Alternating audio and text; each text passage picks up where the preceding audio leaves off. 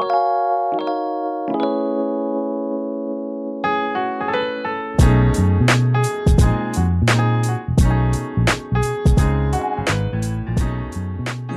to the Lott Carey Pilgrimages of Striving and Thriving podcast. I'm Reverend Dr. Jacqueline Madison McQuarrie, pastor of the First Baptist Church of New Market in Piscataway, New Jersey, and learning coordinator for Pilgrimages of Striving and Thriving.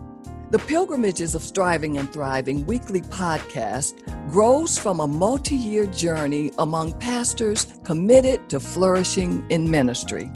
This is a project of the Lott Carey Foreign Mission Society and is made possible through the generous support from the Lilly Endowment. Learn more about Lott Carey and how it helps churches to extend the Christian witness throughout the world at lottcarey.org. That's LOTTCAREY.org. Join us for weekly conversations with pastoral thought leaders who share wisdom from the Black church for the whole church. Let's join Reverend Dr. David Emmanuel Goatley, Associate Dean for Vocational Formation and Christian Witness at Duke Divinity School, and the Project Director for Lott Carey's Pilgrimages of Striving and Thriving.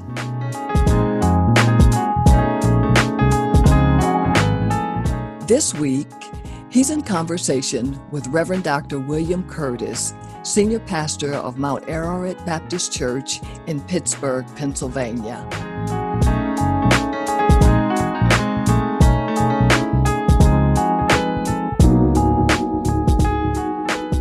We're thrilled to be in conversation today with Dr. William H. Curtis, the Senior Pastor of the Mount Ararat Baptist Church in Pittsburgh, Pennsylvania. Welcome, Dr. Curtis. Well, thank you. Glad to know you're doing well in pandemic times.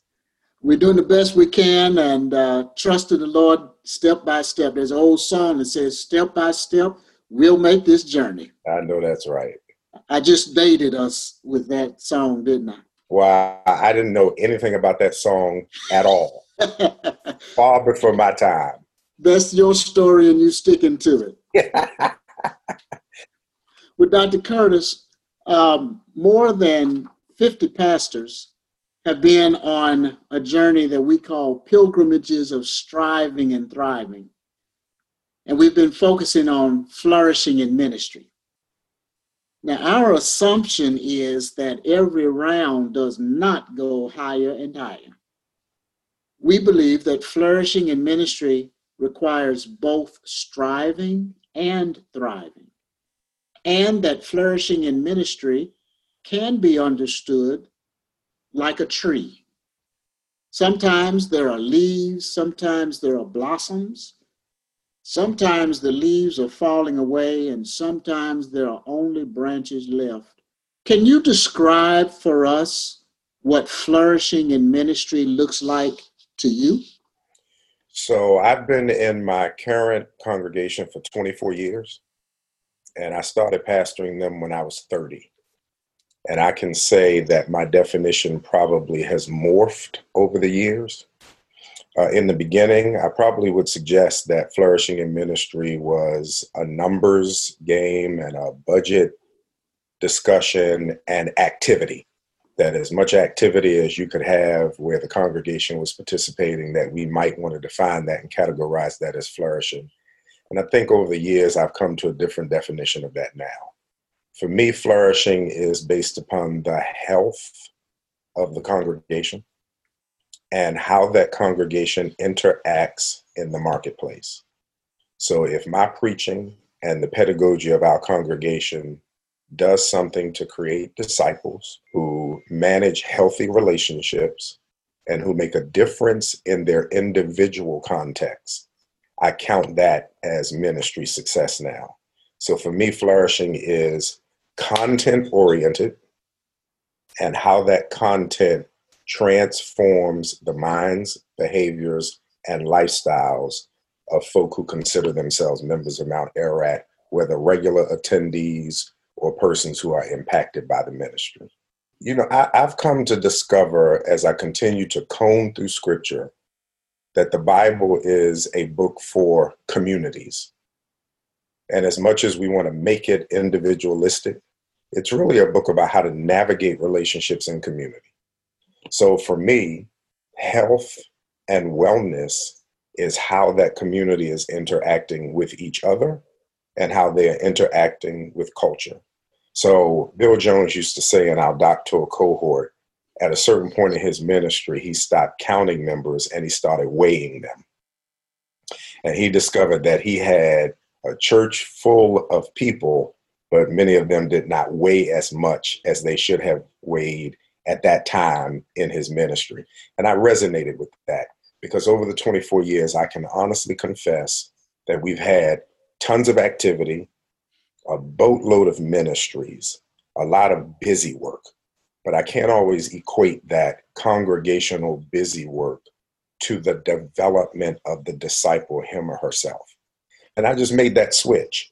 How do we ensure that we are impacting people in a way that they then are reflecting Christ, not just in their time in the square footage we call Mount Ararat, but how is it impacting them in their everyday space where they have influence, where they are managing relationships and the like. So I think his definition is spot on. And for me, a healthier church is one where it is not just translated into how members are interacting when they're in the building, but how are they living in community?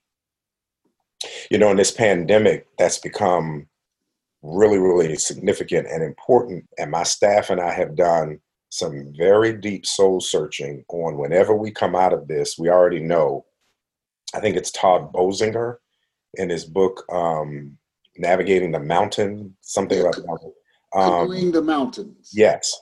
He says in that the world in front of you is nothing like the world behind you. That's his premise for that book. And that so resonated with me because I don't know what ministry is really going to look like when we come out of it.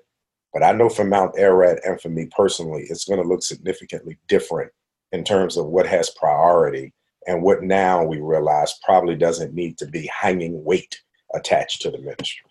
Sounds like to me that's a part of your and your team's assessment evaluation is thinking about wherever there is, what got us here is not going to get us there. Does that sound, am I hearing you right? Absolutely. What is also interesting to me is the people who were very suspicious of technology and its place in ministry have had to come to a conversion of sorts because it's all we had, right? So now that all we have is technology, it's amazing to me how many of my leaders are using the Zoom account to do ushers meetings and board meetings and fellowships and the like. And I was telling them 10, 12, 15 years ago that we were moving towards having technology as a major infusion in the ministry. And I can still hear the snickers and I can still remember the comments about that's not real church and it doesn't constitute the definition of what it means to be in fellowship. No, fellowship is wherever people are communicating together. I'm doing this meditation tonight with my congregation that prayer is response to God's initiating of communication with us. And how does he communicate? He communicates first by his word. And the deeper we are in his word, the more we come to a knowledge of who God is. And that brings depth and content to our prayers, that we really learn what to pray by learning more of the character of God. In our working with our pilgrim pastors, we've been building our experiences around something that we call a formula for flourishing, not the, but a formula for flourishing. And this formula holds that if a pastor's leadership capacity plus service context yields ministry content, there is a higher probability for flourishing. We don't assume that you can just drag and drop something that is more organic than that with the relation of capacity, context, and content. Can you talk a little bit about how your context of service, can you tell us a little bit about how your context of service informs your content of ministry? Well, let me give you an example that's pretty humorous. So I did a funeral and I dismount the pulpit. I go down the back steps and I take my tie off, and my culinary ministry is preparing for the repast. I slide up the back steps to go get what they always cook for me every time there's a funeral. And when I'm going up, there's a visitor. She's an elderly lady. She doesn't know that I'm the pastor. And one of my deacons happens to be at the door to the kitchen. And the old lady says to me, since I'm quote unquote significantly younger than her, she says to me, baby, will you go in there and get mama some chicken and some green beans? And my deacon says, oh, no, ma'am, we won't ask him. That's the pastor. She turns around and looks at my deacon and says, but he's going in there, right? And I said, yes, ma'am, I certainly am. I'll make your plate. I went in, made the plate, brought it back out. I said, would you like anything else? She says, yes. Do they have any cake and iced tea in there? So afterwards, my deacon comes up to me and she thinks it's just funny. And I tell her what expands capacity for a leader is touchability, relatability. I cannot ever presume that I can be effective and relevant if I am not trafficking around the people whom I pastor. So it's my congregation that has expanded capacity, because in my interrelatedness with them, they are talking about needs. They are giving me constructive feedback. They're telling me how they observe the ministry. They are in soft conversation evaluating the ministry. And that in a large way helps to shape sermons, series, Bible studies, what programs and ministries need to be developed. In other words, where the ministry has real needs. They don't have to be assumed. I am the son of a pastor, Walter Thomas, who was very good at not only spotting gift and talent, but he was very good at pushing you beyond your comfort zones. And every platform, every national organization that I've been privileged to have leadership in, any significant speaking platforms that extended invitation to me came because my pastor in conversation would say to somebody, you need to call my son. And I would accept those invitations on his recommendation. And then I would grow into the garment that I didn't think that I was big enough to fit. And then I discovered after getting on those platforms that ministry really is up to God anyway. And once you're up there, he's not going to embarrass himself. So you rise to the occasion, right? So I credit others for pushing me to the development of increased capacity in ministry where I didn't think I might have had it before. Wow, that's amazing to hear you talk about the importance of somebody else seeing something in you and calling your name. Right. Because you, over your almost quarter of a century there at Mount Ararat Church and in other spaces, and you're a former president of the Hampton University Ministers Conference, which is a premier gathering for clergy. And sometimes when people look at pastors who there's evidence that the Lord is blessing their ministry, and they've had privilege to be on significant platforms in the congregation and beyond. People look at them with like stars in their eyes and all of that stuff, have no clue about what it took to get from where you started to there, but they just see the snapshot, you know. So knowing that and how people look at effective and flourishing pastors, can you say something to us about an area of leadership that you had to develop over time? It wasn't always there, but you had to develop it. Yeah, well, I'm an extreme introvert by personality. So I preface what I'm going to say with that, because the major drawback for me in ministry was always based upon my introversion. The pulpit protects me. So it's a hiding place for me. If I'm teaching, the desk protects me. It's a hiding place for me. And what I had to learn relative to my leadership formation is that what people are really investing in is not just my information, they're really investing in me too. So they want relationship, for lack of a better word, and that's on multiple levels, but they want relationship. So learning how to be transparent, be available, and be relational, those were difficult for me.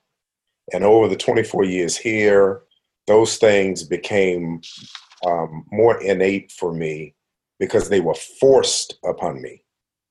And if I was going to be successful and effective, I had to learn that people have to be motivated, they've got to be encouraged, they've got to be related to, and they just can't access you to extract information or content from you. They really want to buy into you as a person. The other thing that I think is critical and key for ministry leaders is, at the end of the day, I do believe that scripture is true. Your gift makes room for you and brings you before great people. I believe that 100%. But the success of ministry is also built on relationships and recommendations. Most, if not all, of my external invitations have come from friends and colleagues making recommendations, leaving a place where they were privileged to minister and saying, hey, you should call my friend Bill Curtis and ask him to come. This would be a great fit for him. Oh, you need somebody for this conference? Call my friend. This is kind of in his wheelhouse. And then I get a call from a stranger who says, your name was recommended to me, which means at the end of the day, ministry is about navigating and managing relationships. My leadership had to come to that because I can't say that I had it prior to that. I was a great communicator, enjoyed preaching, loved doing the administrative work and being a boss and those kind of things, but managing the friendships and leveraging them for how we expand ministry were things I had to come to along the way. And then you get to a certain age, like I am now, where some would consider to be past the halfway point. Now you realize that you move into a different phase. It's not accepting what colleagues and friends and mentors open for you. It's now reaching back and making sure that you're responsible for stewarding the same thing for the generation beneath you. A word to our listeners. Lott Carey's Pilgrimages of Striving and Thriving podcast is funded by the Lilly Endowment through its Thriving in Ministry initiative. We'll be right back with more from the interview.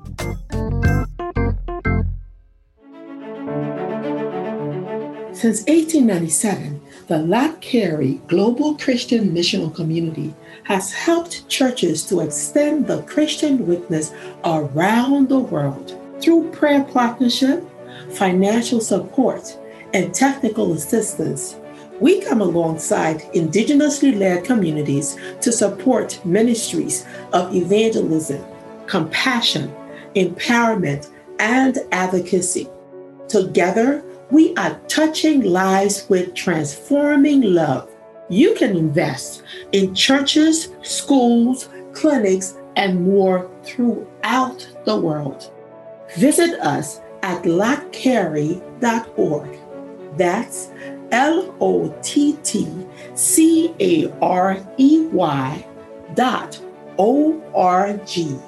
Thanks for your partnership in this ministry.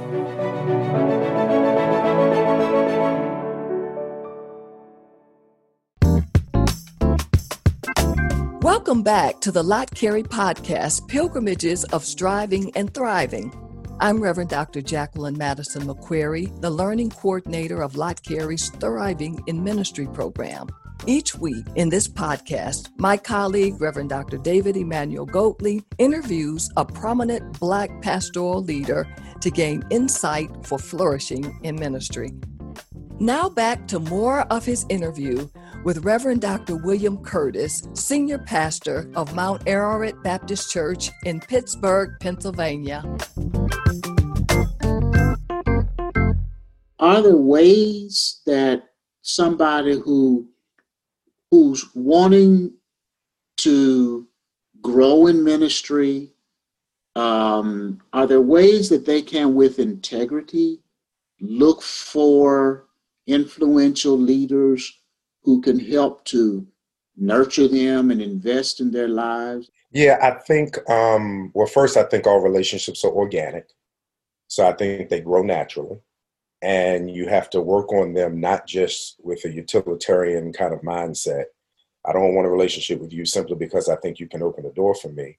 I think those relationships are developed, and as they are nurtured, two people or a group of people can develop an organic connectivity that makes a person try to open some doors for you or pour into you. And I don't like using that language, invest in you in ways that could be beneficial to your ministry. But I think from the standpoint of a person who is seeking to expand in ministry, it is availing yourself to those relationships and not managing them in only a utilitarian fashion.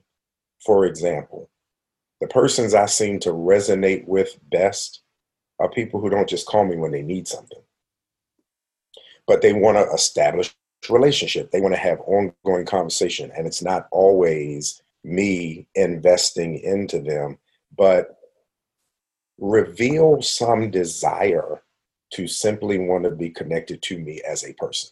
I'm very leery of a generation of preachers who are managing ministry as if it's a business model, where instead of a Dr. Goatley being friend and brother for whom I carry concern, it is a business contact who can become a stepping stone to the next level. And I think that could be to our detriment, because at the end of the day, and I will say this until I have nothing else about ministry to say, ministry is about relationships. I've sat on platforms that I probably, by intellectual acumen or preaching gift, I didn't deserve to be on those platforms. But relationally, I did. Helping to manage relationships through ministry was probably a greater explanation for why I was there. I was walking across the parking lot at Hampton as a young adult preacher, suited and booted, on my way back to the hotel, and ACD Vaughn, who was an officer at the time, pulls up to me, rolls the window down. He says, "Curtis, you finished your doctoral work, haven't you?" I said, "Yes, sir." He said, "Listen, I want you to come to the Hampton Chapel tomorrow at 3:00. You're going to be voted as the next necrologist of the Hampton Ministers Conference." So, of course, I had to say, "Dr. Vaughn, what's a necrologist?" But when he explained that I would keep the record of the deceased preachers who were connected to Hampton, I said, okay, I'm always going to do what a mentor tells me to do. That next day, I'm sitting in the chapel. I'm surrounded by colleagues who are just at the meeting. Nobody knows what Dr. Vaughn's intent was. And the next thing I know, my name is called because there were no contenders for the necrologist of the Hampton Ministers Conference. And in his mind, it was, who could I get that was young, that could survive 20 years and rise to eventually become president? Because back in those days, it was kind of an automatic ascension up the ladder. And then at age 39, what had happened was two of the preceding presidents, one died prematurely before he was to be elected president, and the other retired from his congregation, not knowing that the bylaws of the Hampton Conference was you had to be an active pastor to be an officer. So he went back to his congregation to see if he could revoke his retirement, and they said no. So I slid up 2 slots and then became the youngest president of Hampton because of that. Now, my point was, I'm literally walking across the parking lot. Was I qualified? Probably not, except for the fact that in his mind, he was looking for someone who had finished their terminal work. And I was from Baltimore, living in Western Pennsylvania, and he knew the next president probably needed to come from the Pennsylvania area. And for him, politically, it was an easier explanation for him to slide a Baltimore guy into the officer's position by using the explanation, well, we haven't had a president since Al Pugh from the Pennsylvania area, so I got a young fella y'all might want to consider. A man's gift and relationships make room for them. Manage them well, and you'll go far in ministry. Trying to protect a brand, expand a brand, make a brand something that you think is grand and glorious, I think is dangerous. And I have a great disdain for that, because I do think that if a member of my family dies, if I go through sickness, if something tragic happens in my congregation, I want people who have genuine relationships with me to have a care and concern for me and reach out to me when I'm going through those kind of crises. And I can painfully say that I've had some that have shocked me. Part of the pain I carry in ministry is to have misinterpreted some relationships with younger preachers that I have had and some peers that turned out to be utilitarian, and I missed it. And I was disappointed in myself for missing it. I lost a lot of friends when I became president of Hampton, because many of them thought, get close to him because he's going to be giving out the invitations in a couple of years. And as soon as my presidency was over, I realized just how distant those relationships really were. What brings you the most joy as a pastor? Watching a member walk in without a lot of knowledge of who Christ is, very low self-esteem, feeling like they have no navigational coordinates for life, and then watching them thrive. I enjoy that, and I enjoy the relationships. I enjoy marrying second and third generations in the same family. Like I never thought, Doc, that I would be at a place where I would go, man, I married your mama. I married your dad. I baptized your dad, and I'm now baptizing you. Or when I get a call asking if I can be interviewed by a college student whose parents I discipled years ago, and not even knowing I had an impact on a young person back at that stage. And then they're in college finishing up a bachelor's or master's degree. One of my members' daughters, who I had no idea was writing on subject matter related to church and intellect. And she wanted her pastor to be a part of the final exam because I had been an example for her of what it means to preach with scholarship. Well, I just sat there, chest stuck out and smiling wide, but it was one of those moments where you're like, ministry does work. It takes time. You got to invest the time, but it does work. And you have to think about ministry for the long game. For some listener who is either aspiring to be a pastor or they're active in their pastoral life, what piece of advice would you like to give to her or him or them? That being a good pastor is first about being a good Christian. Spend your career being interested in people. And to the extent that you can stay interested in people, you will always be effective. The other thing that I would say from a shop talk perspective is you never miss relevance when you stand in the gap. And what I mean by standing in the gap is when you're transparent about owning the tensions of your own life, you never miss relevance for people. Whatever those tensions are. I'll be a 54-year-old father of a 24-year-old daughter who is working her way through med school. She's in the city of Philadelphia, and I'm pastoring in COVID-19. And I have to admit, I miss my church, and I carry trauma about what it's doing to ministry. And I'm mad at God that in my best years professionally, I got a pastor in the midst of one of the hardest pandemics the globe has ever had, right? When my congregation hears that kind of transparency, it for them is the aha moment. So I think success in ministry is about transparency. I think success in ministry is not about the money in the buildings and the square footage. It's about being concerned about the health and wellness of your members. And you got to work. You got to work. Pastoring is not an easy job. And people look at the platform, the speaking platform, and equate that with the totality of ministry. But that is only one dimension, and I would say it's the easiest dimension of ministry. The hardest part is walking around being the one who has absorbed everybody's crisis and managing it in a way that your water doesn't become putrefied.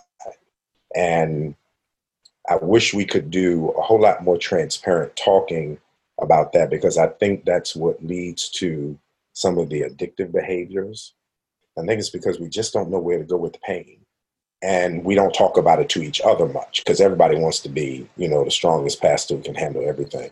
I'm blessed to have such a good group of friends that if I call them and say, I'm so mad at God, I don't know when I'm going to preach again. I just don't know if I want to. I just don't understand how my favorite deacon, who lived his whole life to manage things well for his retirement, set his whole family up, and catches COVID and dies. And I got to funeralize him and help make sense of this, right? So those are all things that talk to me. I know you're not trying to do therapy with me today, but those are all the things that kind of come along with ministry. And I think success for that is being honest about that and doing what the psalmist says, that not all psalms are praise and not all psalms are complaint. Some of them are lament. And it's just the ability to say, God, this sucks, and I don't know how I'm supposed to handle this. I'm not losing my faith in you, and I know you're real, and I still love you, but I can't make sense out of this. And I'm trying to pastor, when the windows are foggy, and I'm just trying to make sense out of it. I think to the degree that we can be open and honest with that, success is on the other side of those things.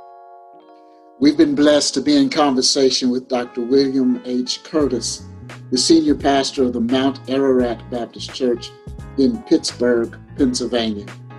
Thank you, Dr. Curtis, for spending this time and for sharing your heart and being transparent, and for helping us to think what it means to flourish in ministry. It's been a pleasure. You're one of my favorite people, Dr. Goatley. And you mine. And thanks for your friendship and your partnership. Same here.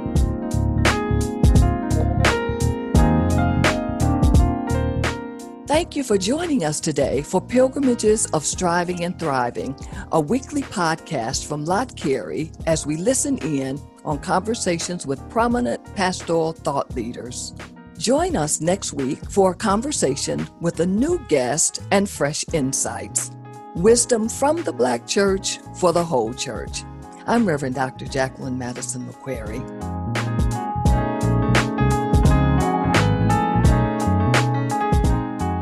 Pilgrimages of Striving and Thriving is produced in partnership with Good Faith Media. Music by Makita McQuarrie. Share the word with those who need to hear it. Pilgrimages of Striving and Thriving, wherever you get your podcasts. Also listen online at lottcarey.org.